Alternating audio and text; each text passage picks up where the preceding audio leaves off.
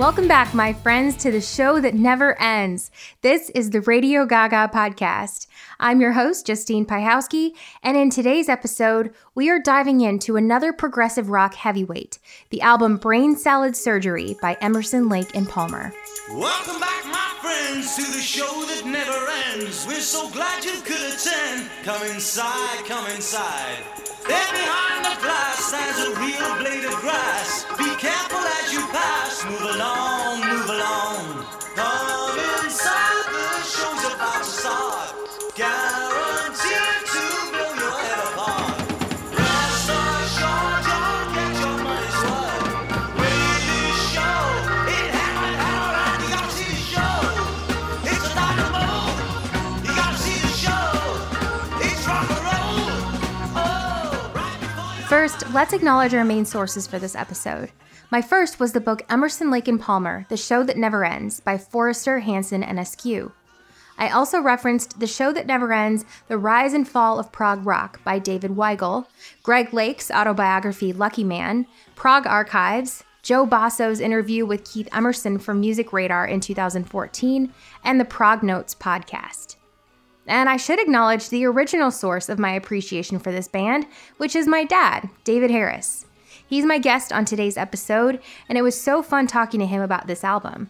Kind of like Steely Dan and Asia, Brain Salad Surgery is one of those albums I always knew my dad loved, since I was little. But as an adult, actually getting the details of why makes it mean so much more.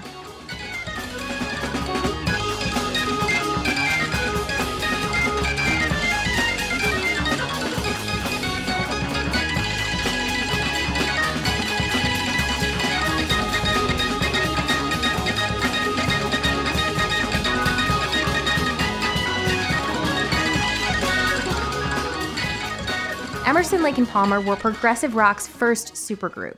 They were the first to bring prog rock to the masses and are one of the major players in the rise of large-scale arena rock shows in the 70s.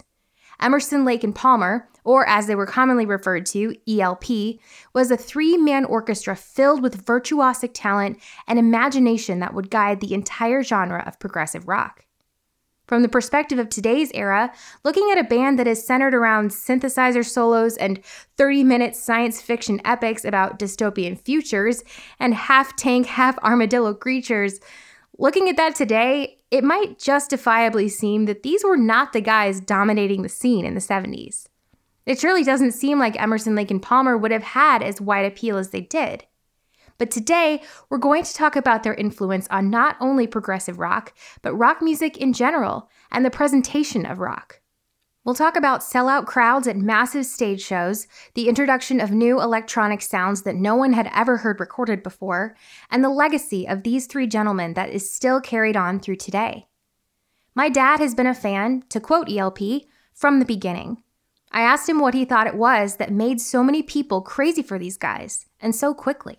Progressive rock, you think, as being kind of narrow, and they did have some airplay for some of their music, but they were never pop top 40 back then. I was still listening to, like, for instance, WLS in Chicago, huge pop station. They would have never played Emerson, Lake and Palmer. That was relegated to the album stations, the FM stations that were coming along. But I think that when the word gets around that their live shows are quite the performance and quite worth going to, I think people will go to a good live show even if they aren't really into the music. And I think that apply for me even now. If I got a chance to go to a show, I kind of like their music, but I guess their shows are just fantastic. Then that's worth it. People want to be entertained. Mm-hmm. So that may have been what was drawing it. ELP had a huge hand in building the idea of elaborate global stadium tours. The band was one of the first in the world to travel with their own stage, and their antics at performances involved 360-degree spinning instruments, 5 sets of their own stage curtains, dragons, and inevitably, accidents. At a 1974 show, Keith Emerson's ribbon controller short-circuited, exploding and blowing off his thumbnail. He spent the rest of the show dipping his hand in a bucket of water between songs to wash off all the blood. Actually, most of my favorite live ELP moments to watch on YouTube involve Keith Emerson. There's one show where he's playing his Hammond organ, and as he keeps playing, walks around it and plays it from the other side backward, like it's nothing.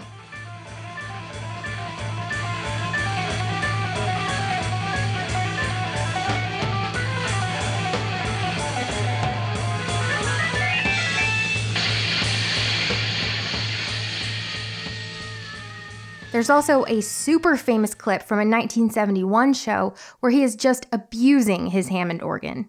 He goes to lay down on the stage and pulls the whole organ on top of his body and keeps playing it as he looks like he's being crushed by the instrument. He then proceeds to stab the instrument.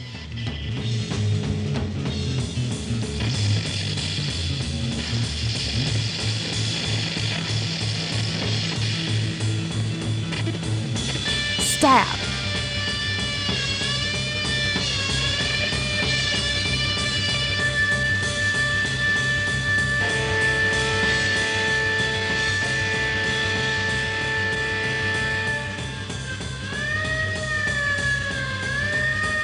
Stab. There he goes. Oh, and now he's hopped up on top of it and is riding it like a surfboard. Lawrence Hammond is rolling in his grave.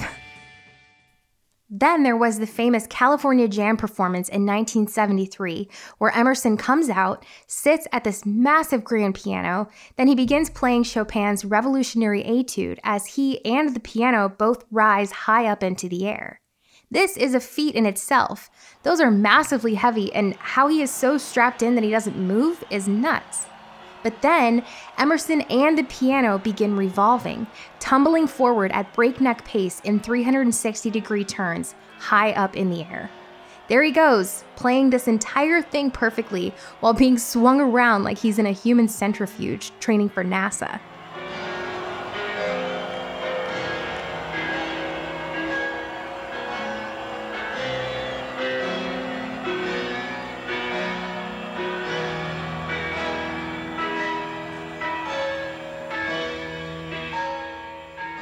It was lights, it was lasers, because back in the late lasers. 70s, lasers were all that. Now they're kind of blasé, but, well, I still like them, but they're not as big a deal anymore. I think I remember Carl Palmer's drums rotating. I think he would strap himself in with a seatbelt, and I think part of his drum set would actually rotate. And so he'd be playing, like you mentioned with Keith Emerson, he would rotate and keep playing. So I don't remember a lot of pyrotechnics or fireworks and stuff like that. I just think it was lighting and performance type thing. A little sidebar. The way I was reading it, that at some point in time when they were touring early on, Greg Lake would, when he was singing into the microphone, if he touched the microphone, he would get shocked. And it wasn't grounded properly, so he ended up having Persian rugs purchased and put on the stage so he could walk on the rugs, and that would insulate him against touching wires that might have loose ground wires, so he wouldn't get shocked. And you talk about budget, it got to the point where they were buying $10,000 rugs for him just to do his performance on. So they were so, at their heyday, they were so flush with cash. I forget how many people they would have for their roadies and their transportation, but it would be semi after semi after semi, and it was just I think this very thing that got all their great attention probably drove them into financial hardship at some point in time too. You can't maintain that kind of show all the time and forever at $8 a ticket. At its height, the band was traveling with 25 roadies, 32 sound cabinets, and 40 tons of equipment. But while the band lived comfortably outside of work, most of their money was reinvested, going right back into the live shows. In fact, at one point, they all took a pay cut in order to spend more on their stage show. In 1973, indulgence was the provenance of progressive rock. The musical style, the volume, the stage presence, prog rockers enjoyed a life of excess. But usually it didn't have as much to do with drugs and women as it did with living lavishly. Primarily, ELP lived to entertain and give the audience their money's worth.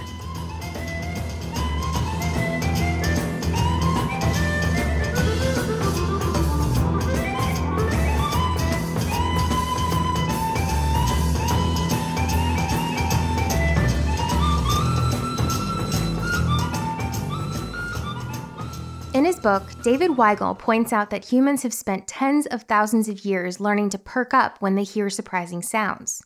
As he says, you needed to be able to tell a saber-toothed tiger from a gust of wind. This is why a genre like progressive rock keeps us on edge. As I noted in my episode on King Crimson, progressive rock as a genre is basically impossible to categorize. But prog can, generally speaking, be broken down into three major modes that happened one right after the other when prog was at its height. The first, Weigel says, is retrospection. Basically, progressive rock began by replacing the American influences of pop rock with those of more English or European influences. Think early Genesis. The second mode was futurism, where the use of new sounds and non-rock influences began replacing standard musical modes. The third is experimentation, polytonality, insane, untraceable time signatures, music that copied no one and could be copied by no one. If you haven't started rolling your eyes yet, go ahead. I understand. Progressive rock as a musical genre has a reputation of being pretentious. This is a moniker that was slapped onto prog bands by music critics almost at the very beginning, and since then, it just stuck. But really, this type of music can tend to come off kind of pompous. It can sometimes sound overwrought, needlessly complicated, or too clever by half. And as we know, the stage presentations are frequently big, over-the-top productions. So what's good versus what should you roll your eyes at? I'm only 31, so I'm kind of new to the genre in comparison to how much there is out there. But the way I approach progressive rock as a listener myself is first understanding what I actually appreciate and enjoy versus what I don't. Admittedly, this can be difficult because the music itself is extremely complex. Just like any musical genre, there are great prog bands and there are bad ones. For me, the great ones are the ones who use time, space, and unique instrumentation to paint a full picture for their listener. They might wear capes and wizard hats on stage, or they might wear a t-shirt and jeans. I honestly don't care. But no matter what, they are first and foremost storytellers. They bring classical inspiration into a modern setting and are constantly evolving. Early Emerson, Lake and Palmer, including Brain Salad Surgery, earlier King Crimson, Genesis, Yes, Rush, Nert, Triumvirate, Pink Floyd, and newer guys like the Mars Volta and Tool. Those are some of my favorites. Like any genre, some of them have bad albums and bad phases, but they're generally exceptionally good progressive rock.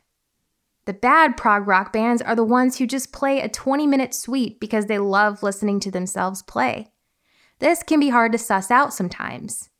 I look at some progressive rock bands, even some prog metal bands, and it's kind of like watching someone super confidently say an incorrect fact and call it truth. It's like, okay, I know 2 + 2 does not equal 5, but you seem so confident in saying that it does that I'm almost giving it a second thought. It's kind of a dumb comparison, probably, but I think you know what I'm saying. Progressive music is technically really difficult to play. So anytime I hear it, automatically I'm like, whoa, that is a great musician. That's a great band. But as I found in the few decades or so of being a prog fan, it's not always good just because it sounds complicated. Prog is like a cardio workout for my critical eye. I just do my best to learn and understand what sounds good to my own ear. Brain Salad Surgery, most of it anyway, sounds good to my ear, but it might not to yours. I asked my dad about his take on this and where Emerson, Lake and Palmer's Brain Salad Surgery falls on that scale for him. Even now, sometimes you hear people playing their instrument because I think they want to hear themselves play, yes, as opposed to agreed. Playing for the music or playing for the fan or for their band. This is a little, at times some of the songs might be a little in that scale, but I think that's probably why it was a popular album, and Emerson, Lake and Palmer was popular at that time because it wasn't that pretentious. It's still fairly within reach, I feel like, for a generalized audience. I think if you really like prog, or if you kind of like prog, like, this is an album that you will really love. Yes. And even if you don't care for progressive rock that much, or you don't think you do, you might still pick some of these songs out and listen to them and then appreciate them for what they sound like. and enjoy the song. They aren't making noises just to make noises. They're actually, the music actually makes sense. Now, I think you would argue later on as the group went on into the later 70s when they put out Works 1 and Works 2, and then they started getting really pretentious, I think. In fact, the Works 1 was, you may touch on this on some of your backstory, but Works 1 was 3 sides of 3 separate performers, and then the one side it was a double album.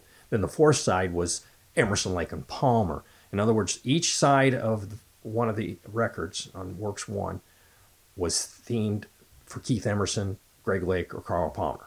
That was what they wanted to do, and the other two played on them where they wanted them to. Like Crosby, Stills, Nash and Young, kind of. Kind of like that. And it wasn't that I don't want you playing my music, or it was the group had done a lot, and now they wanted to, especially Keith Emerson. He would take a tired old part of a classical piece and then add something to it. And sometimes that works, and sometimes it's great, and sometimes it's just like, if I wanted to listen to Bach, I'd listen to Bach.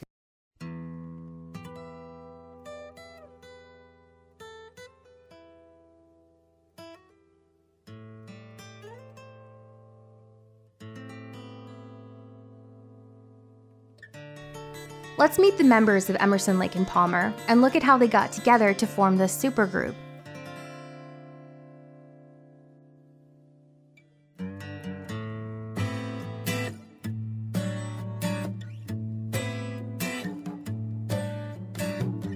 There might have been things I missed, but don't be unkind.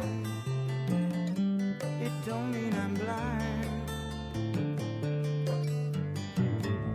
Perhaps there's a thing or two I think of lying in bed I shouldn't have said, but there it is.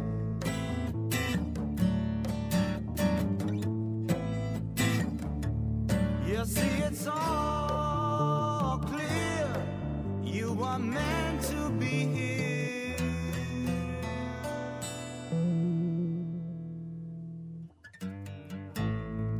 From the beginning.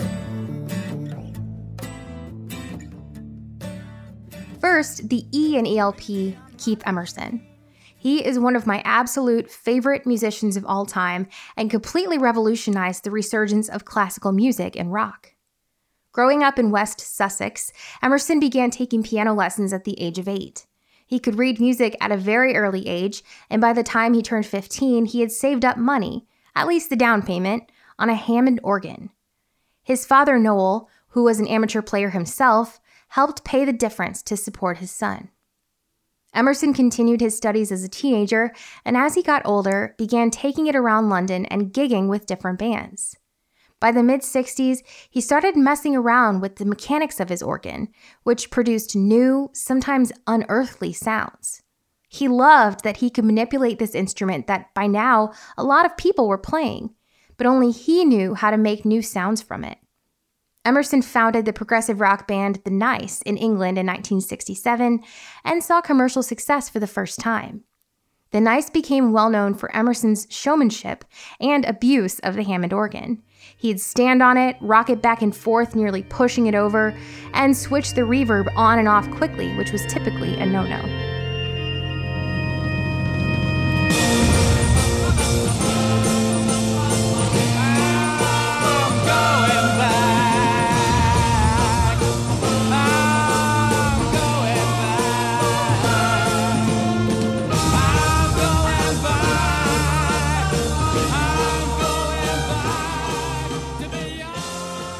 While the Hammond was Keith's signature instrument for a long time, he would eventually be most well known for his relationship to the synthesizer. Emerson's first and primary inspiration starting out on synthesizer was Walter Carlos's album Switched on Bach, an album that recreated famous Johann Sebastian Bach pieces entirely on Moog synthesizers. The album is credited for advancing the Moog synthesizer into the realm of popular music.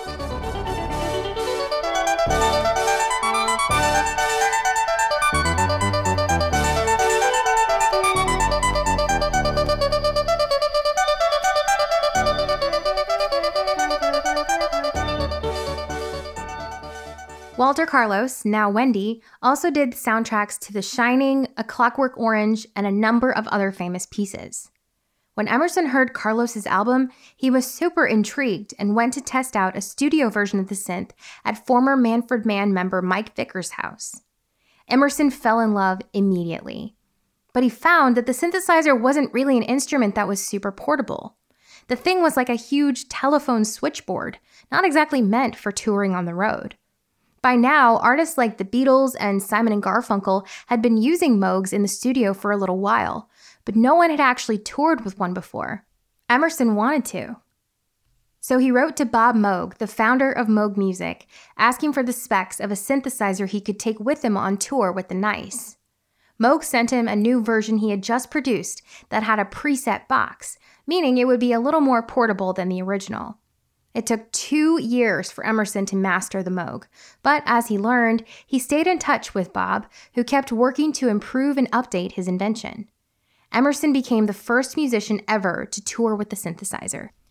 With input from Emerson and other musicians who had been using Moog synthesizers, Bob Moog developed and debuted a new model in 1970 that would be far more portable for touring musicians, the Mini Moog.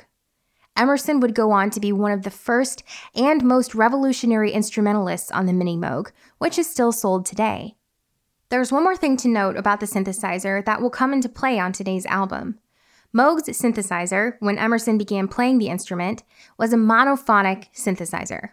This meant that of all the notes on the synth, you could play any of them that you wanted, but you only got one at a time. If you tried to play two, note priority would take over and it wouldn't work. What's important about brain salad surgery is that it was the very first time the public would hear a polyphonic synthesizer on a record, a synth that could play multiple notes at once. The Moog Apollo was something Bob Moog had been working on for some time, and by the time Emerson and his bandmates were ready to record Brain Salad Surgery, the prototype was ready. So today's album is the debut of the polyphonic synthesizer in popular music, and it marks one of the most important advancements in electronic music technology.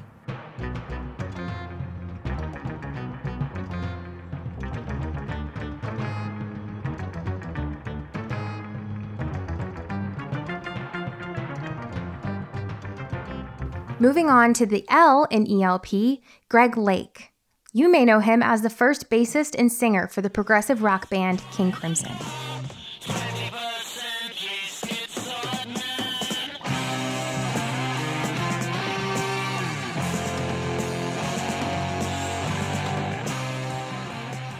King Crimson supported In the Court of the Crimson King on an international tour in 1969, and on some of the shows, the Nice opened up for them. Lake and Keith Emerson formed a friendship on that tour, eventually talking about the possibility of forming a new group together. In April 1970, Lake left King Crimson and joined up with Emerson to start their new group, but they would need a drummer. Carl Palmer began taking drum lessons as a young boy in London. He formed multiple bands as a kid, ultimately ending up doing session work and then joining the crazy world of Arthur Brown. He and Vincent Crane left that band in the summer of 1969 to form Atomic Rooster. One man, take me, need me, it's all in your mind. Love me, hold me. Lake and Emerson called up Carl Palmer, who by this time was already deeply bored with Atomic Rooster. Palmer was excited for the challenge and joined Emerson and Lake shortly thereafter. The music media were immediately all over it. The three of these guys hadn't even played in public together, and already NME was announcing on the front page that they'd gotten together. Greg Lake pitched a few band name ideas that he thought exemplified the individual energies of the three of them coming together, including Triton and Seahorse. Obviously, those both sucked, so after some debate, they finally settled on Emerson's favorite and the most rock and roll law firm name ever, Emerson, Lake & Palmer. The band's debut album, self-titled, released in 1970. It was an instant success.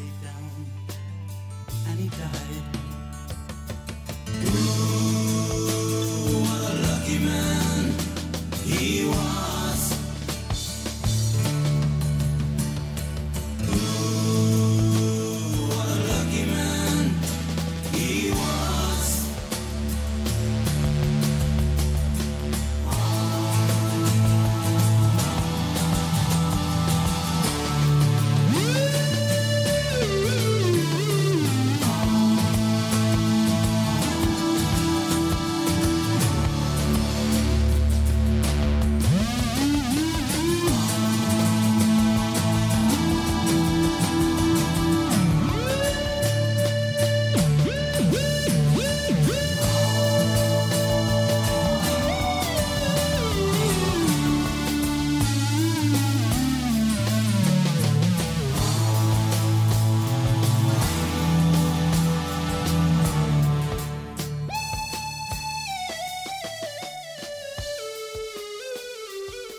Emerson's solo at the end of Lucky Man was, I think, the first instance of a synthesizer being used as a soloing instrument in place of a guitar on a record. It proved guitarists no longer had the edge of being the coolest instrument in the band. Fellow piano players, unite. Next up came Tarkus in 1971, a concept album that was written in only 6 days. It's a science fiction story about the birth and life of the war machine Tarkus, who is famously shown on the cover as a cross between an armadillo and a military tank. Tarkus fights and loses to the Manticore, a character that would later inspire the name of Emerson, Lake and Palmer's own recording company, Manticore Records.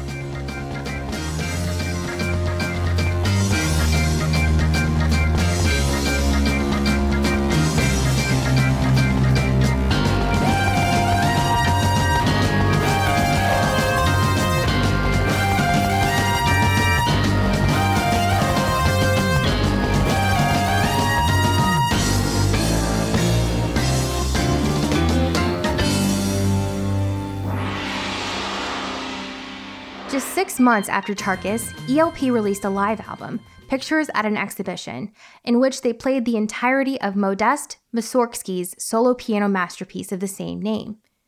Mussorgsky published the piece in 1874, and his work had been a large part of ELP's live shows since they began playing together.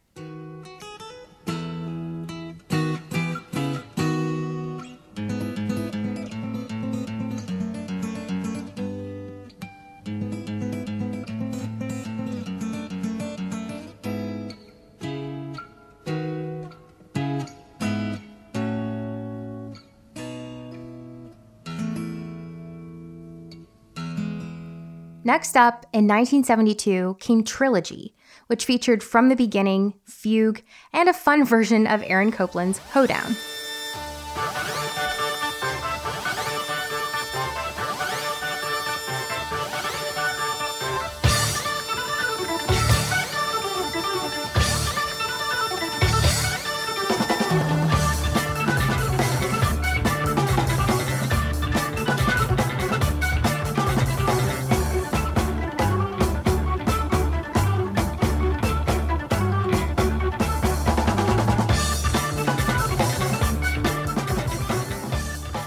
Though an enjoyable album, Trilogy was recorded with so many overdubs on a 24-track recording that it would be difficult for the band to recreate the songs live in concert, just the 3 of them. It was really the first album they'd created without a stage performance in mind, very much a studio creation. So for ELP's next album, Brain Salad Surgery, they decided to do something a little more straightforward. They moved away again from the 24-track recording and did everything with the plan of being able to play the entire album live, just the 3 of them. Though it sounds like they may have had a simpler recording process, make no mistake. To practice as though they were playing live, the band bought an old theater, tore out all the chairs, and retrofitted the space as a rehearsal studio. They also housed Manticore Records in this space, and bands like Led Zeppelin would later borrow the space for rehearsals. 1973 was a hugely busy year for Emerson, Lake and Palmer. Right after they launched Manticore Records at the beginning of the year, but before they started recording Brain Salad Surgery that summer, the band sandwiched in the spring 1973 Get Me a Ladder tour of Europe. The tour was extremely successful, though it didn't really help the band's declining relationship with music media. Tales of money and excess on tour only served to push critics further into their belief that Emerson, Lake and Palmer were the most marvelously conceited assholes on the planet. There were obviously some publications, including NME, the New Musical Express, that quite liked the band, but the trio had a fair amount of consistent detractors from the beginning. Most of progressive rock had this experience. Let's just say there wasn't exactly an overflow of Rolling Stone darlings coming from that genre. Brain Salad Surgery recording sessions began in June 1973 in London, and the album would be released by that November. Let's get into the tracks on side 1 of Brain Salad Surgery, starting with Jerusalem. As I mentioned, this was the public's very first time hearing the Moog Apollo, the polyphonic synthesizer that would later become what we know now as the Polymoog.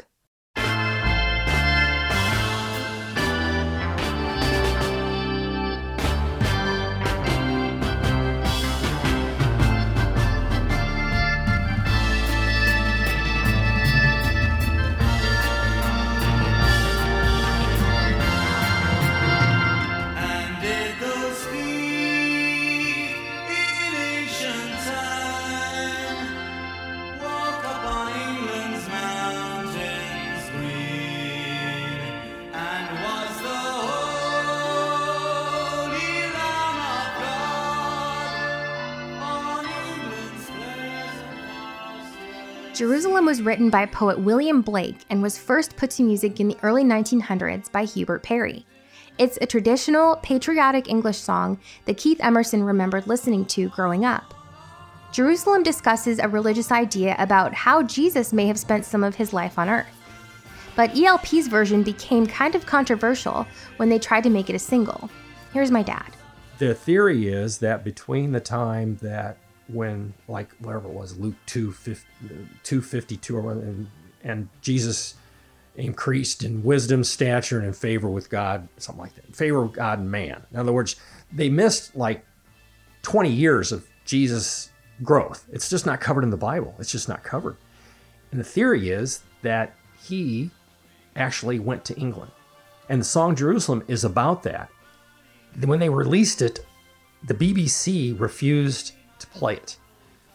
It took a long time for them to play it because they felt it was such a hymn and a protected hymn of the culture of England, the Church of England, that they felt that Emerson, Lake and Palmer were mocking it or making fun of it or being disrespectful to it. So they didn't even though it was released as a single, they didn't even get any airplay on it for a very long time.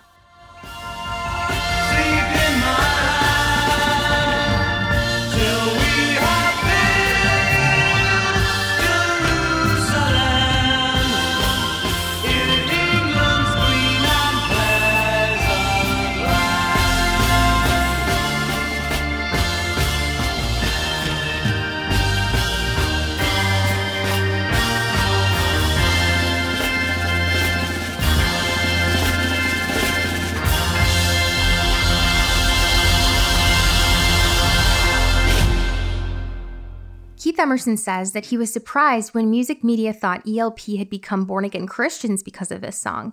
It wasn't the intention behind it. Literally, the band just loved the song and how majestic it sounded. None of them were religious. Emerson says he had tried an arrangement of Jerusalem with the Nice, but it came together so much better with Greg and Carl. Jerusalem wasn't the easiest song for Carl to lay down the drum part on. Keith and Greg had already laid parts down, Keith on his Moog Apollo polyphonic synthesizer, and Greg on bass and vocals. And there wasn't a click track for Carl to listen to while he recorded, which was a challenge. But I think the drums sound great and complement this very synthesizer-forward song.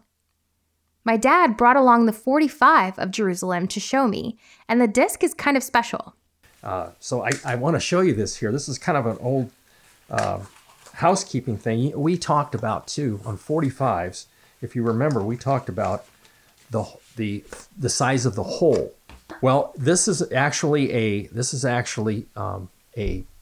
English. That's an English record, and for those of you obviously who haven't seen this before, we had actually talked about the size of the 45 hole as opposed to the 33 spindle.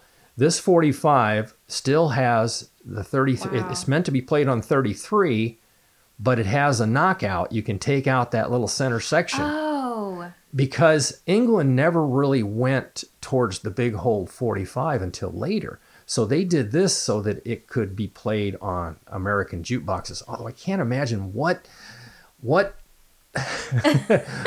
I can't imagine playing Jerusalem at Arnold's, Wow, but this is awesome. Yeah, that's an original, actually a truly... This is for real original. Yes, it is. Manticore Records. Yes, Manticore. It also can't be ignored that there's a fair bit of irony in beginning brain salad surgery with a spiritual hymn and a triumphant tone. Because from here, we'll arrive later at the bleak visualization of a completely dehumanized world. We begin that descent into madness with the next song, Toccata, another great example of ELP's love of adapting and rearranging classical music for modern times. Toccata was written by Keith Emerson, adapted from the fourth movement of Argentinian composer Alberto Ginastera's remarkable first piano concerto. Emerson fell in love with Ginastera's piece after hearing it played by the LA Philharmonic in 1969. Here's a sampling of Ginastera's original piece, recorded in 1968 by the Boston Symphony Orchestra. You'll hear guest pianist João Carlos Martins, who would be the same pianist Keith Emerson would see play this song in LA the following year.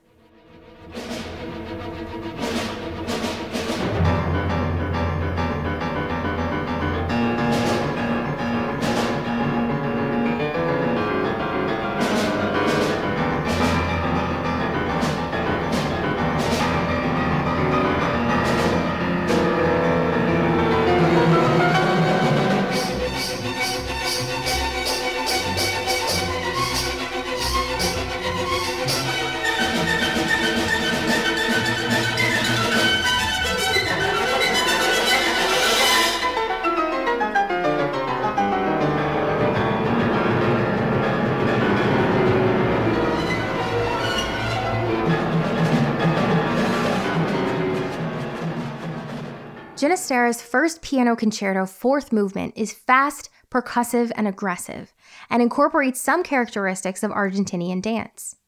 After the LA Philharmonic show in 1969, Keith Emerson was so obsessed with the piece that he met with João Carlos after the show to tell him how much he enjoyed his interpretation.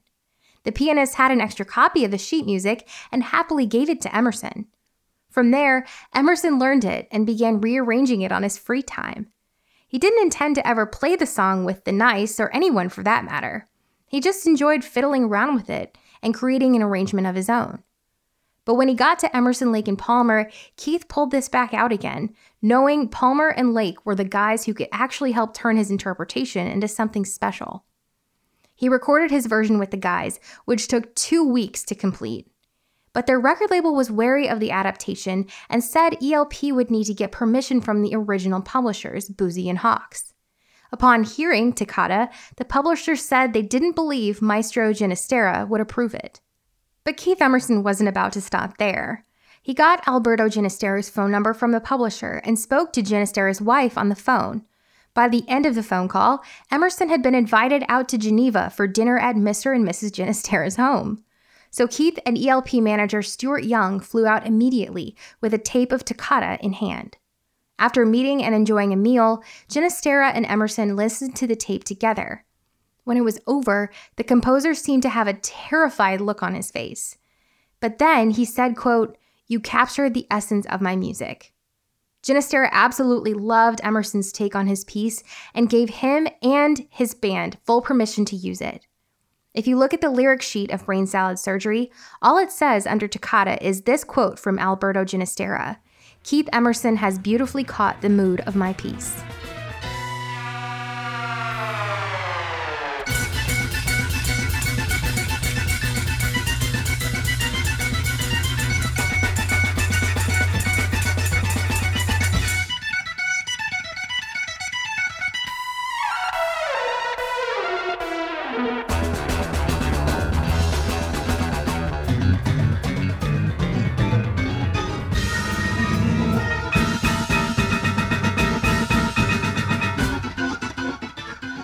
By the time ELP recorded Toccata, Carl Palmer had designed his own custom-built stainless steel drum kit. But he was also ready to dabble in electronic percussion, mostly out of a desire to be the first one to do it. The sound is such a unique, the steel drums have a unique, cool sound about them. And these were just, he plays them very fast too. You usually don't hear it play that like quite as intensely as he does. Well, and there's some electronic percussion in this song too, where Carl Palmer's playing like drum pads, and it's like one of the first, maybe the first recorded appearance of an electronic, almost like an electronic drum kit, essentially, is what he had. Which electronic drum kits now may be the most overused. Right. recording. No, those are on their way out again, I think. I hope so. Well, there's times when you can do things with the electronic percussion that are good and fun, but all the time, as your form of keeping a beat in percussion, it's not that good.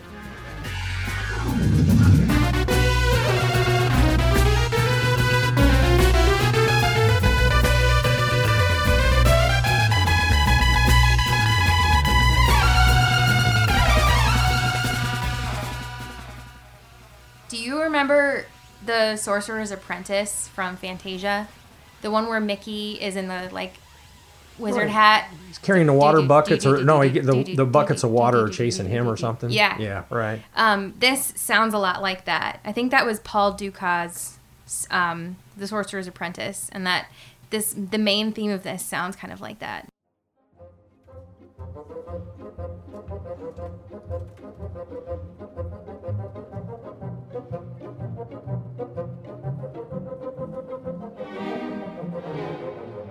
The first few times I heard Toccata, I always thought the middle section was a little much. It's kind of like when you sit a 5-year-old kid in front of a keyboard that has a bunch of different modes that bark like a dog and that kind of thing. But as I've listened more over the years, it's grown on me. It's still hard to follow, but I enjoy listening to it as its own weird little soundscape, rather than trying to find answers inside of it.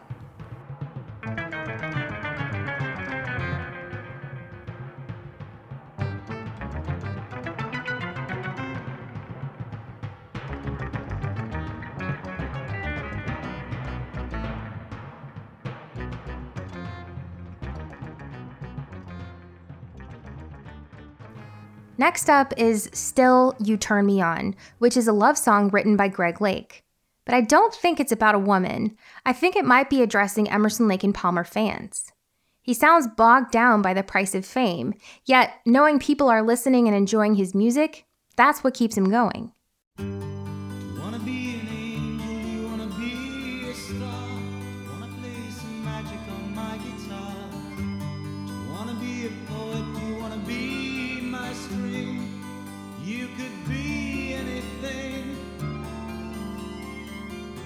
Do you wanna be the lover of another? On Still, Emerson plays a beautiful accordion and harpsichord with a little bit of synthesizer. This song is so pretty. The line, "Every day a little sadder, a little madder, someone get me a ladder," had inspired the name of their Get Me a Ladder tour, but Greg Lake has never explained what the line means. It just don't mean a thing.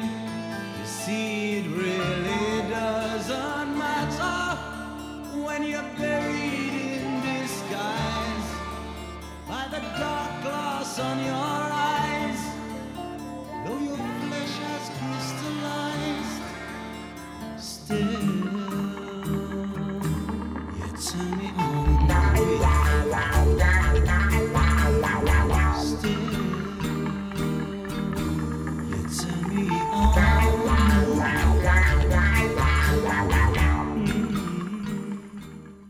Carl Palmer didn't play percussion on the song. There was no percussion. And because of that, and I don't know what, there must be some contractual thing. They did not allow that song to be released as an Emerson, Lake and Palmer song in the United States because Palmer wasn't playing on it. Now, I can't imagine if that is some rule or some contractual thing, but there's lots of groups that get songs released that a certain player may not, or a certain person may not be playing on it, Father Christmas, that couldn't be released as Emerson, Lake and Palmer because I don't think Greg Lake was the only member that played on that. I think he had other people playing. Okay. So even though that was released on an Emerson, Lake and Palmer album, which I think was Works 2, it couldn't be released as an Emerson. So when you hear it listed now, when you see it, when they're playing the Christmas music, now it's going to be listed. It technically should be listed as Greg Lake. to make sense. Still you turn me on.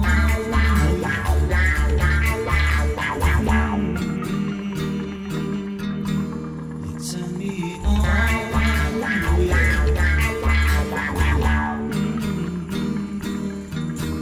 You turn me on.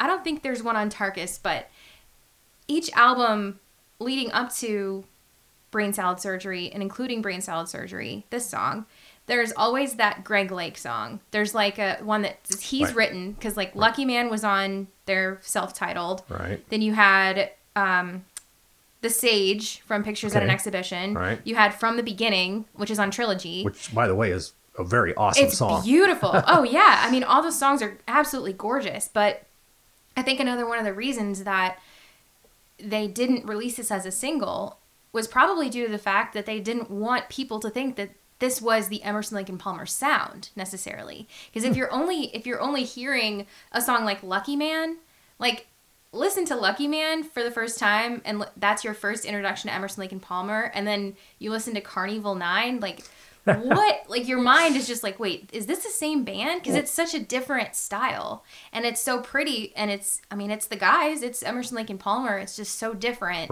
that I think they, I think even Greg Lake said like it was tough for them to put something like this out as a single, knowing that it's not representative of their sound as a whole. Right. Which is probably what led to Works 1 and Works 2, which were the completely separate sides of records. Yeah. Greg Lake's ballads, though not quite indicative of the ELP sound, were important for the commercial appeal of their records. And today, the ballads dominate Emerson, Lake and Palmer's streaming numbers. Lucky Man, From the Beginning, Father Christmas, and Still You Turn Me On are all in the top 10 on Spotify. Next up is Benny the Bouncer, which kinda comes out of nowhere and is a fun little romp before we get into the serious stuff. Emerson's piano playing is incredible on this song. He's so fun to listen to. He generated the honky-tonk sound by taking a string from the piano and bending it out of tune. You'll also hear a harpsichord and Carl Palmer on the brushes. Benny was the bouncer at the Palady dance. He'd slash a granny's face up, given half a chance. He'd sell you back to pieces, all for less than half a quid. He thought he was the meanest until he met with Savage Sid. Nasty he was a greaser with some nasty boots. He pulled a pint of Guinness over Benny's boots. Benny looked at Sydney. Sydney stared right back in his eye.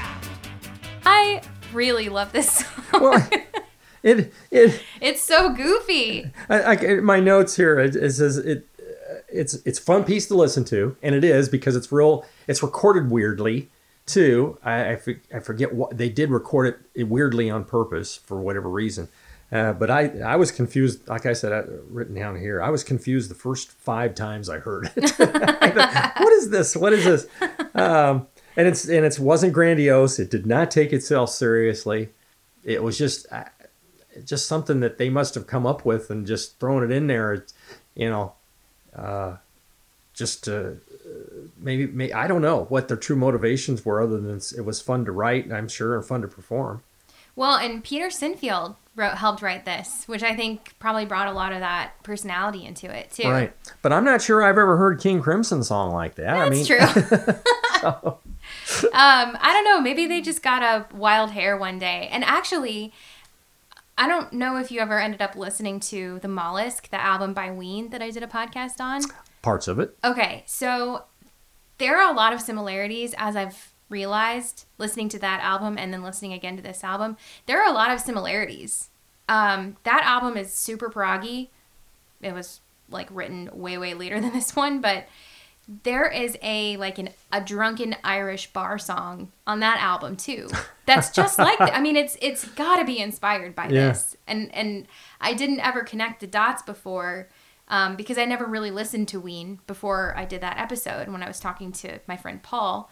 But I have since seen so many more connections between not just that and Brain Salad Surgery, but Emerson, Lake and Palmer in general, and even Genesis and some other progressive groups. The thing about Gene Ween is he was able to go from singing the most gorgeous piece of music you've ever heard, and his voice, you just can't believe how pretty his voice is, and then he goes into singing something he distorts his face and sings really scary and weird. And I think Greg Lake can do that too, because Greg is singing this song just as he was singing Still You Turn Me On, which is a really pretty vocal part. They tried to stick together all the bits that would fit, but some of him was missing. A part of him arrived too late. So now he works for Jesus as the pastor at St. Peter's Gate.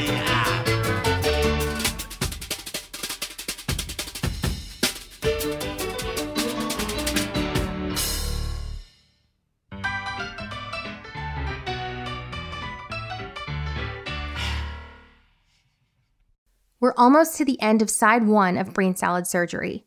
From here, we enter into the coup de grace of progressive rock, Carnival 9. It's a 29-minute suite that spans the end of side 1 and the entirety of side 2.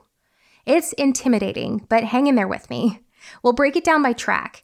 There are 3 impressions, kind of like movements, broken up into 4 tracks. We have the first impression, part 1 and part 2, the second impression, and the third impression.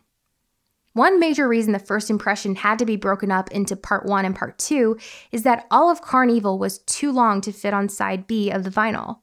So first impression part 1 is on side A, while the rest of the suite takes up all of the other side. As we'll see, it actually works pretty well, even though you have to flip the record in the middle of the suite. If you're listening on streaming or CD, even better. Carnival, spelled Karn space Evil, was a title chosen by Peter Sinfield as a play on the word carnival. and you'll hear that inspiration as we go along, both in the music and the lyrics. But it's not a fun carnival, it's a scary one. Greg Lake said Carnival represents a dystopian place and time ruled by a computer. I had never realized this before, but David Weigel in his book posits that Carn is actually the computer itself, which makes the name Carnival 9 make sense, alongside other famous sentient robots and computers named with numbers, like Johnny 5, or maybe more appropriately, HAL 9000 from 2001: A Space Odyssey. Let's get started with Carnival 9, First Impression, Part 1.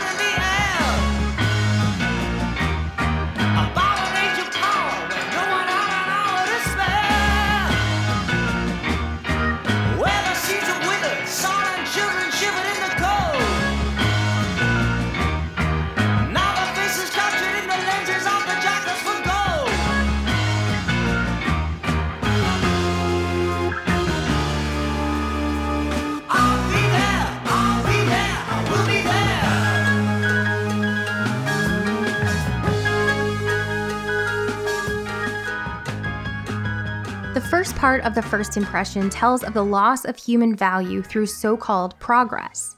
What's interesting is that Peter Sinfield, who helped write the lyrics to all of Carnival, before he was in King Crimson, he worked for IBM in the 60s.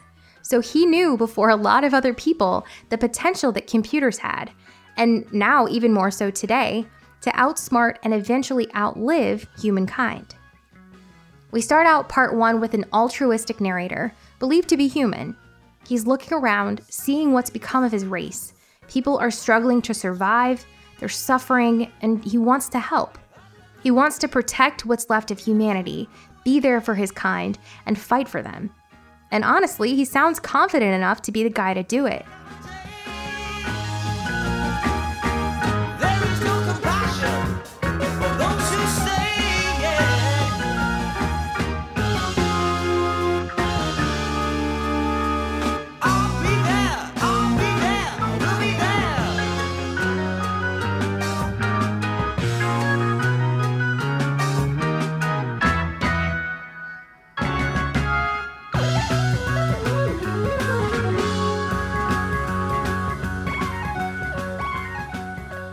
But a little over halfway through this part, we realize he's failing.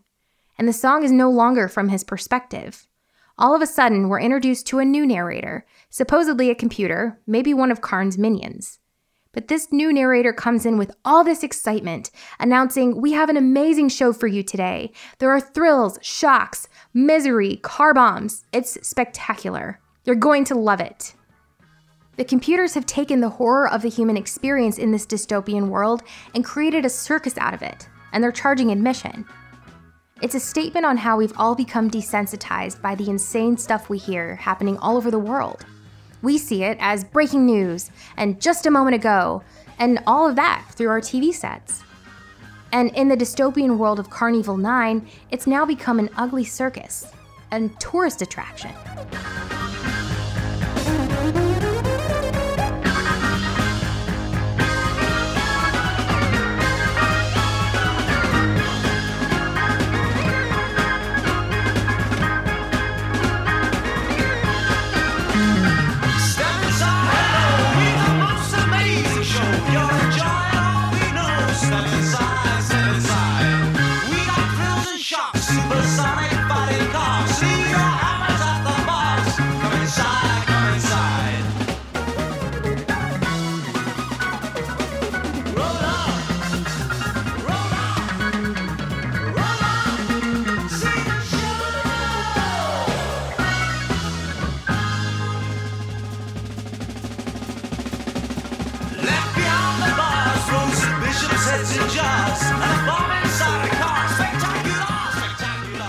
Musically, what's interesting about the entire Carnival 9 suite is the counterpoint. All throughout the suite, you hear one theme ending while another one begins. The human narrator was the first theme, then we start hearing this circus theme, which blends us right into part 2 of the first impression. This was where you flip the record, but they cut part 1 off at an opportune time, so the beginning of part 2 still sounds like a complete thought. Part 2 of the first impression is the most famous bit of Carnival 9 and one of Emerson, Lake and Palmer's biggest commercial hits. I love this whole Carnival 9 suite. I just love it. But I will tell you that that's my favoriteest part is the separation from the part one and two of the first impression, which is what everybody knows as "Welcome Back, My Friends." That's on my forever playlist. You know, that song is one of those songs that I can listen to over and over.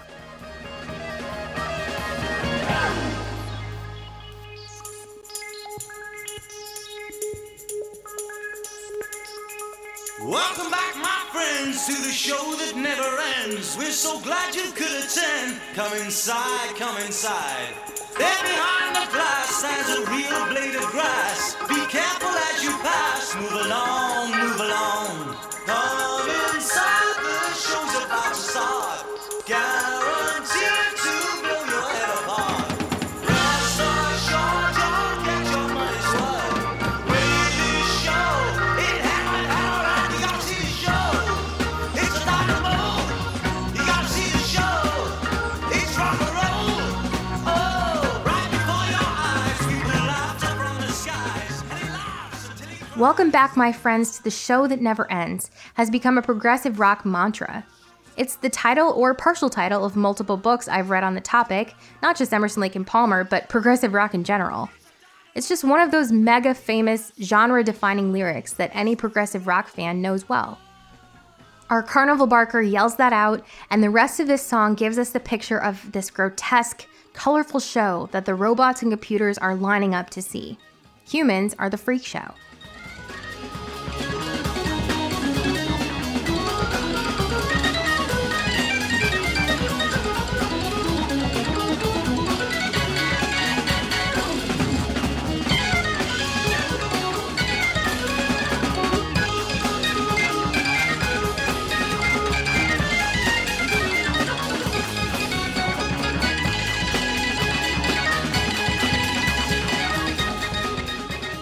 First Impression Part 2 is such a tight, beautifully constructed piece of music.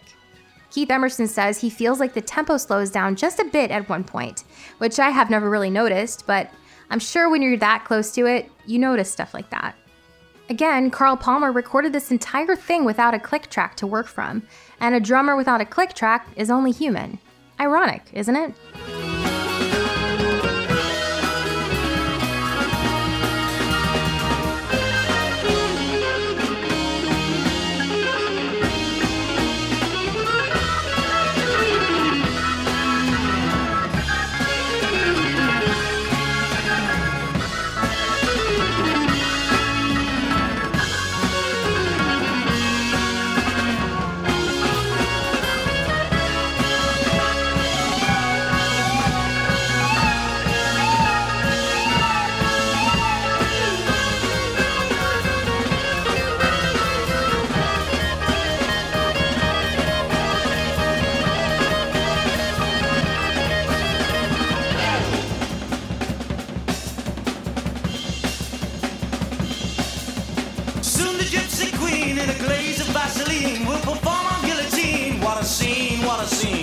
Next upon the stand, will you please extend a hand to Alexander's ragtime band, Dixieland, Dixieland.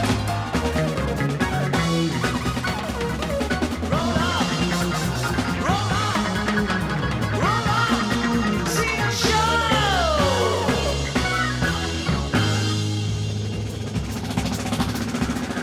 Performing on a stool, we recite to make you through. 7 virgins and a mule, keep it cool.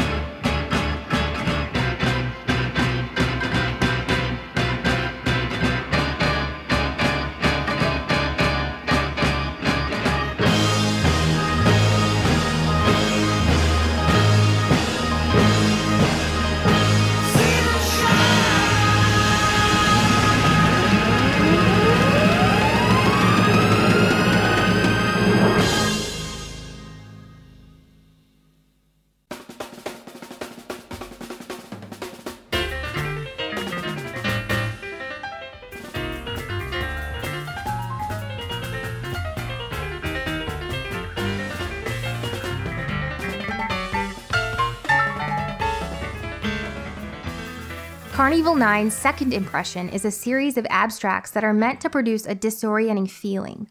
Keith Emerson says he was partially inspired by jazz pianist Chick Corea when he wrote this beginning part. About a minute 30 into the second impression, it sounds like you're pulling a series of rubber bands too tight or something. Then, about halfway through the song, Emerson begins playing this gorgeous, dark piano part, with the other band members adding in creepy sounds for effect. Like two characters are in a dark alleyway making some kind of weird deal or something. It tells a story without any words, and is definitely a precursor to the fact that Keith Emerson would go on to create film scores. When he recorded this song, Emerson had his Mini Moog on top of the piano, which is what he used to create the marimba sound and the steel drums. The Mini Moog was super versatile, still is for many musicians. But Emerson was playing this all at the same time, no overdubs whatsoever. It's like he had 4 arms.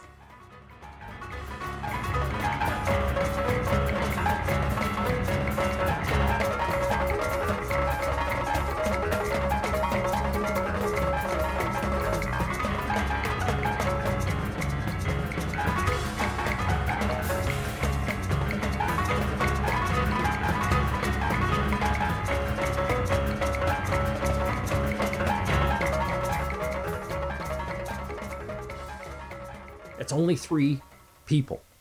Sometimes you hear, these groups and they only have 4 or 5 people, but that they've got more going on in the studio and stuff. I mean, there's just more going on. And especially with brain salad surgery, they wanted to be able to do this live.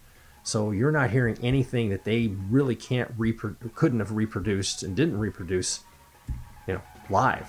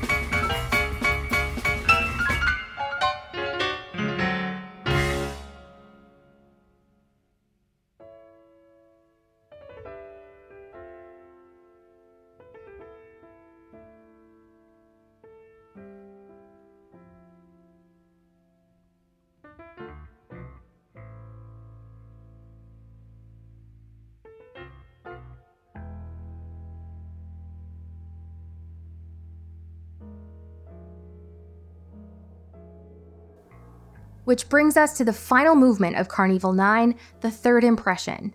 This is where stuff starts to really go downhill. It's interesting listening to this and remembering back to the first track on Brain Salad Surgery, Jerusalem. A triumphant, pretty hymn started us out, and now all hell is about to break loose. The evolution this whole album takes us through is unbelievable, though it does begin and end with a ton of bravado. And very appropriately, the third impression deals mostly with the evolution of human creativity, beginning all the way back to the Stone Age. Our first narrator, the human, is back to fight for his identity, his creativity.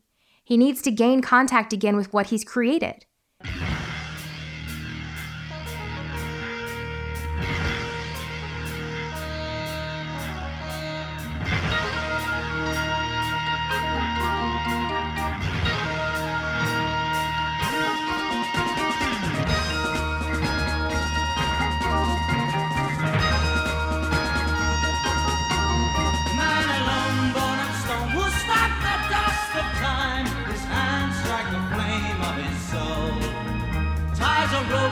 Tree and hangs the universe until the wind of laughter blows cold. Fear that rattles in men's ears and rears its hideous head. Dread, death in the wind.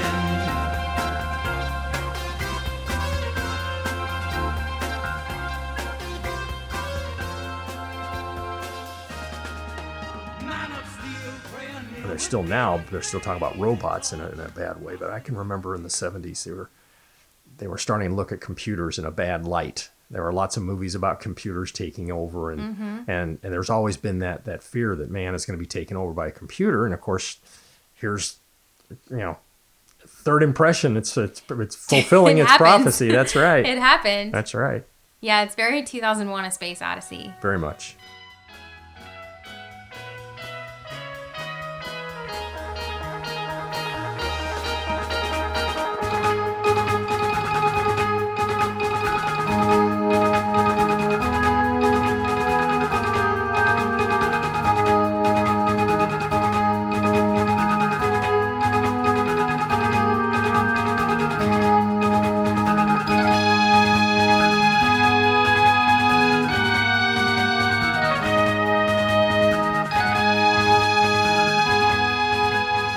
By the end of this song, the human and Carnival 9, the computer, have a conversation.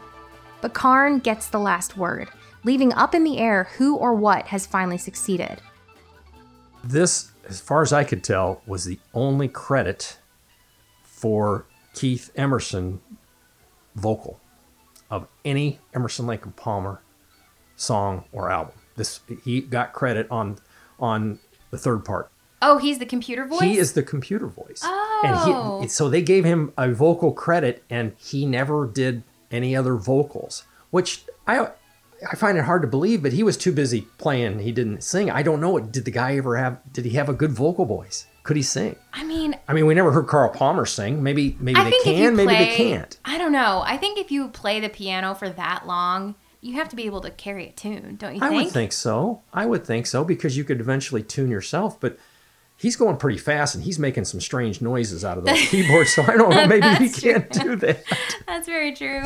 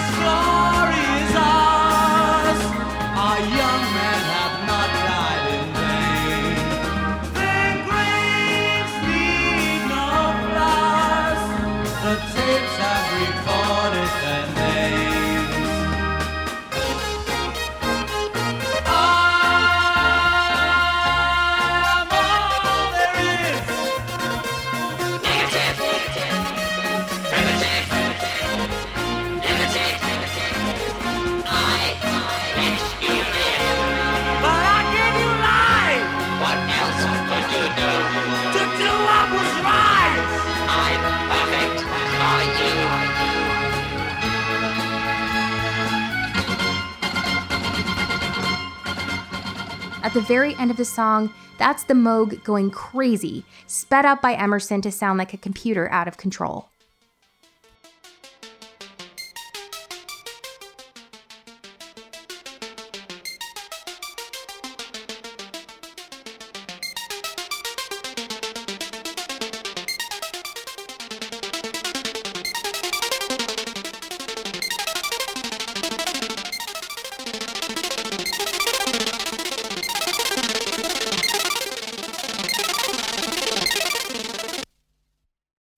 Let's take a look at the album artwork for Brain Salad Surgery, which was created by Swiss surrealist artist H.R. Giger.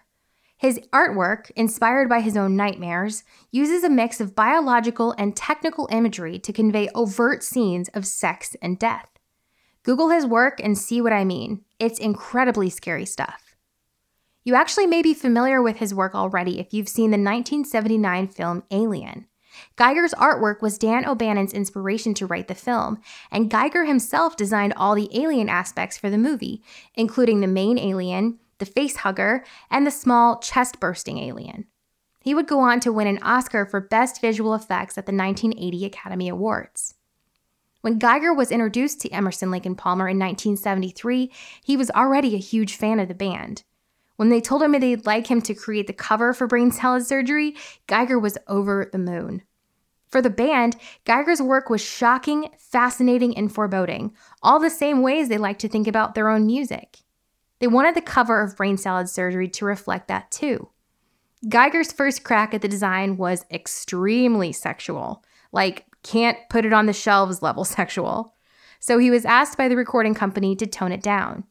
Nevertheless, the result is something truly scary, mechanical, and still pretty obviously phallic. It's an amazing cover. If you just sit and look at it, it looks very scary. It is scary. And that was part of the changes, because initially it was not scary so much as it was very suggestive. I mean, extremely suggestive. Not really suggesting anything at all. It's very specific. Yeah. And we'll leave it at that. Yeah. Let that to the listener's imagination. But it's a very cool cover. The back is beautiful too. Yes. It's the middle of this fold out, but it's the back of the vinyl that I have. And the woman's, it's still a little bit scary. It is a lot scary. On the inside, because the woman is so beautiful, but her hair looks like snakes or something. Yeah, well, among other things. Yeah, well.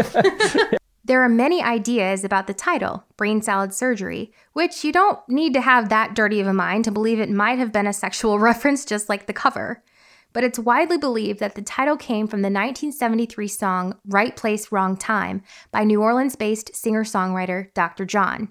Rest in peace. I've been running, trying to get hung up in my mind. Just got to give myself a good talking to this time. Just need a little brain salad surgery. Got to cue my insecurity. That I've been in the wrong place, but it must have been the right time. My dad mentioned that there were also a couple songs that were written for Brain Salad Surgery that didn't make it on the album. One of the songs was, and I'll show you this here, one of the songs, let me get the whole title in here. When the apple blossoms bloom in the windmills of your mind, I'll be your Valentine.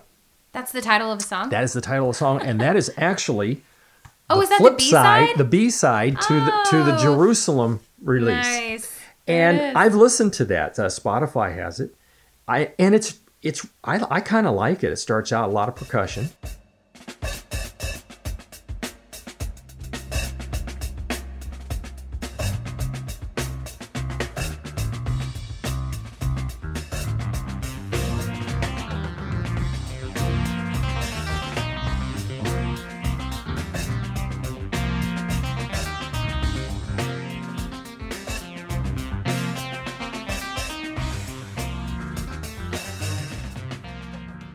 And here's something else that I have. I was going to show you this. This is really hard to find. This is another song that was not, oddly enough, was not released, was Brain Salad Surgery, the title song. This is a floppy, a flexible 33 that was given away free. It was included with the New Musical Express, a newspaper in England, and it was to promote Brain Salad Surgery. And it came out just like this, and here is the little... What? For those of you at home that are not on our video feed, this is a little miniature. Well, it's like a 45 size. It's got a 33 spindle, but it's very flexible vinyl, almost... it's like paper. Roll it up. It is almost paper. It's so thin. Yeah. Now I have not played that yet, so that's something that we. But that How does this not get caught on like the needle or something? Well, it does. It does. These are not. Well, look at the edges of it too. Yeah, these are not high fidelity type things. But I thought it was interesting that it came out in the sleeve that is just like the album. It's just a miniature 45 of the album. They used to have giveaways in other magazines. I can remember my mother getting magazines and having those like the tear out ads, and you could actually, they had a little, they had the binder was connected to the record, and then it was perforated here, and you could actually tear out a record and listen to it. And it was, I don't know, I was probably promoting to buy records, maybe like the greatest hits or something. But it would these type of things would appear in Vogue or any other magazine. So it's kind of like the perfume samples a little bit, where it's just enough for you to use it like one time. And I'm sure that this couldn't be played very much, and it's only one-sided too. Yeah. That is crazy. I've never seen anything like that. Yeah, I can remember having things. I don't remember that it was of anything of value, but it was usually a promotional thing, and they were stamped out. And dating myself once more, you probably have never seen a cereal box that had a record stamped out on the back of it. No, I definitely I used to collect those. They would have like the Archies and other pop groups that you could get a stamped 45, or it had a 33 spindle, never really put it in there, but you'd cut it out of the back of the cereal box and it'd be square, and it'd be round grooves but square out of the box, and then you could play a song. And of course the quality was really poor, but once again it was meant to expose and promote this group or whatever they were doing.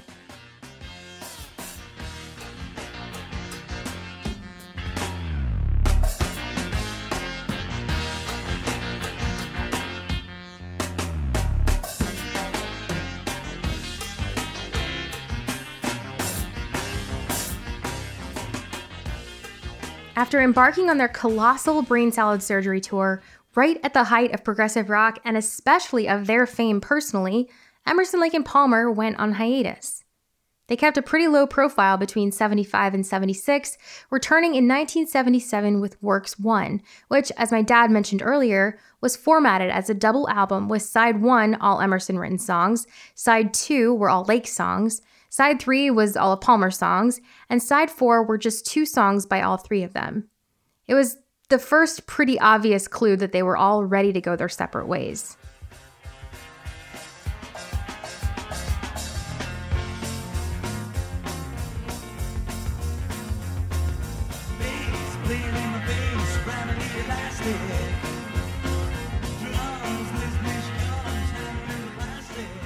Emerson, Lake and Palmer were beginning to realize that each other's presence was becoming more of a constraint than the successful partnership with which they'd begun in 1970. ELP's Works 2 followed shortly thereafter in 1977, but by then it was too late. Progressive rock was on the way out, and along with it, the conceptual albums, extended suites, and classical inspiration that had captured millions just a few short years earlier. Because in the time ELP had been on hiatus, something else was brewing underground, a genre that would be the antithesis of progressive rock and everything it stood for.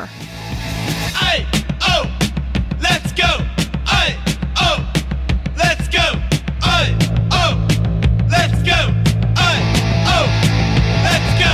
The moment in the straight line, you're going through a tight one. You keep on losing their minds. Let's creep up. The pilot in the back seat, the generates the heat. The bass in the backbeat. Let's creep up. Punk rock and its new set of fans saw progressive rock as old, too drawn out of touch, and unconcerned with politics or anything of real social concern. Punk songs were short, punchy, and gave people a reason to get angry and to rebel. Progressive rock just seemed like a bunch of snobby Beethoven fans in Gandalf robes compared to the hard-edged punk scene. We can't forget about disco either, another genre that had emerged in the mid to late 70s as progressive rock fans were looking for something new to listen to. In 1977, Emerson, Lake and Palmer would go on their last major tour as a band, the Works Tour. It was still just as grand and spectacular as their live shows ever were, but it was that same boldness that signaled the beginning of the end for ELP. In Forrester Hanson and Askew's book on Emerson, Lake and Palmer, they note that as the times were changing so rapidly, had ELP played it safer with the live shows, had they not toured with semi after semi and taken such a massive show on the road, they could have actually made some money on this tour. Instead, they struggled. Emerson was going down a path of depression and drug use. The band had hired a huge orchestra to tour with them, a cost it would turn out that they could not afford, and more reasons not to stay together kept surfacing. By the late 70s, corporate sponsorship had begun taking all the risk out of large-scale tours for bands like U2 and the Rolling Stones. They could finish a world tour of modest success and still ring up millions of dollars. Emerson, Lake and Palmer blazed the trail for the success that major stadium tours still enjoy today, but they'd pay a heavy price for it. By the end of 1978, Emerson, Lake and Palmer's relationship had almost fully deteriorated, and they were lost on what to do next. They had made a career making music that was now the opposite of what people wanted to listen to. There was a lot of uncertainty within ELP, and not just them, but the prog genre as a whole. Some adapted and made their songs shorter and less complicated. Some bands laid low to wait it out, only to come out on the other side in the 80s, and that was rough for everyone. Some disbanded completely. I'm sure if they had their say in the matter, ELP probably would have gone back into exile for another few years or disbanded permanently. It's what I wish they would have done at this point. But Emerson, Lake and Palmer were contractually obligated by Atlantic to make one more album. And no surprise, Atlantic wanted something commercial to compete with punk and disco. Enter 1978's Love Beach. It's just painfully bad. ELP had recorded Love Beach in Nassau, Bahamas, and once Lake and Palmer finished their parts, they bailed, and Emerson basically produced and put the whole thing together. The band didn't go on tour to support Love Beach, and by 1979, Emerson, Lake and Palmer disbanded.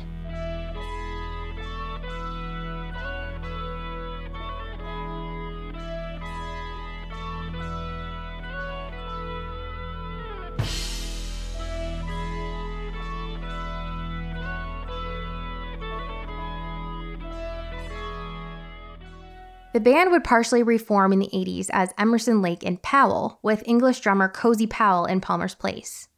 When Palmer returned to the band, Robert Barry then replaced Greg Lake, forming the band 3. But otherwise, the original members of ELP had other stuff going on. Keith Emerson would go on to create film scores, including for the 1980 film Inferno and the 1981 Sylvester Stallone film Nighthawks.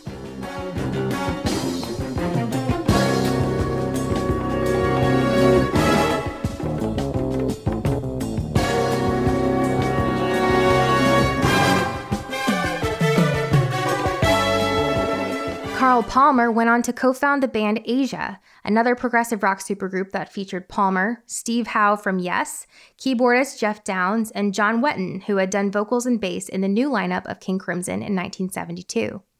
Asia formed in 1981 and still tours today. One thing led to another, we were young, and we would scream together songs unsung. It was the heat of the moment, telling me what my heart meant. The heat of the moment showed in your eyes. In 1981, Greg Lake released 2 solo records, neither of which were commercial successes. There's no reason for you to love me after all of the heartaches we've been through.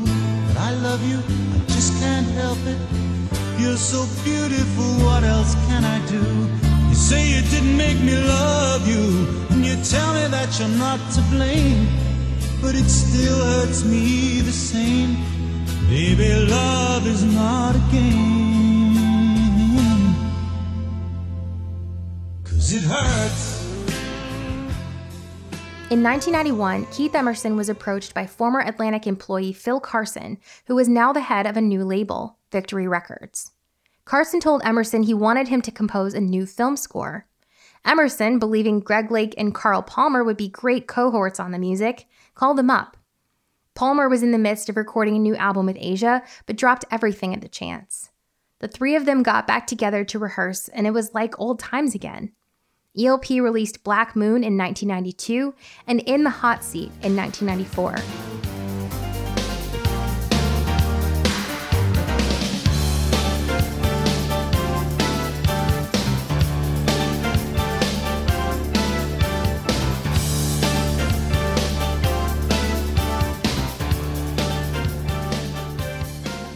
If you're looking to get an idea of what the band sounded like live, ELP put out some great live albums besides Pictures at an Exhibition, including Welcome Back My Friends in 1974.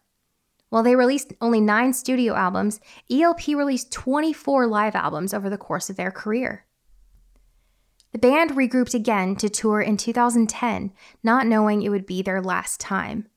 Keith Emerson and Greg Lake died recently, both in 2016, an immensely sad year for progressive rock fans. Lake died of cancer in December 2016. His manager announced the news, describing his battle as, quote, long and stubborn. Keith Emerson struggled with depression and anxiety since the 1970s, and alcohol and drug use off and on. In his late 60s, he began experiencing nerve damage in his hands that made it difficult to move his hands and play the piano. The instrument he played hanging upside down, suspended in air, the one he lived and breathed his entire life, he couldn't do it the same anymore. On March 11th, 2016, when he was 71 years old, Emerson was found in his Santa Monica home with one self-inflicted gunshot wound to the head. Greg Lake told Britain's Express newspaper that his friend had been battling depression since the making of Works and would go on to live a lonely existence of someone who is deeply troubled. It makes me so sad to talk about Keith Emerson's death. He is one of my all-time favorite musicians and had such unbelievable talent. I love watching old videos of him on YouTube. The piano, the keyboard, the synthesizer, they were all just an extension of him. Not only did he master every single instrument he touched, but then he consistently sought out new ways to explore and reinvent it. He and Greg Lake are both missed so much. What a lucky man he was.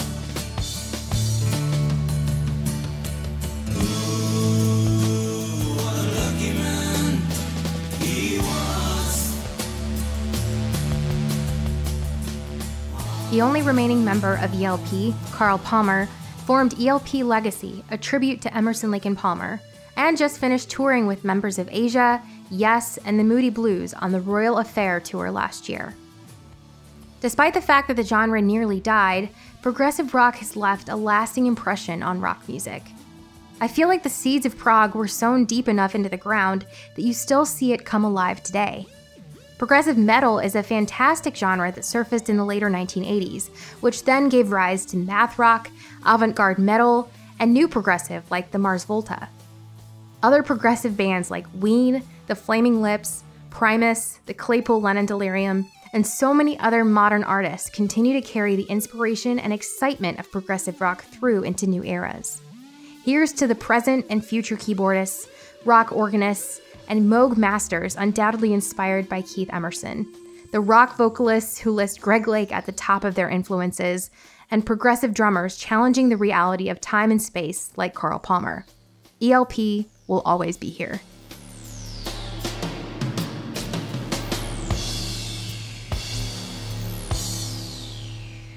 Thanks for listening and Happy New Year. There is a lot of exciting stuff in store this year on Radio Gaga, and I am so glad to have you all here. As always, leave me a rating and review if you enjoyed this episode, and send the link to this podcast to any and all fellow music fans in your life.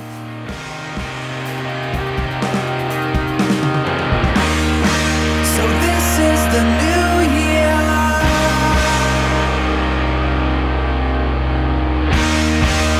I don't feel any different. The clanking of Christmas. Next week, we're covering the 2003 album by Death Cab for Cutie, Transatlanticism. We are officially doubling up for the first time, covering an artist that we've already covered before. Well, kind of. We've already covered the lead singer. As you may know, Death Cab for Cutie frontman Ben Gibbard was also a founding member of the Postal Service. So listen to that episode if you haven't already. Enjoy your week, and I'll see you back here next Tuesday for Transatlanticism.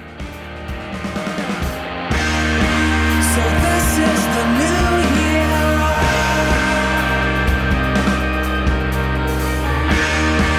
And I have no resolution.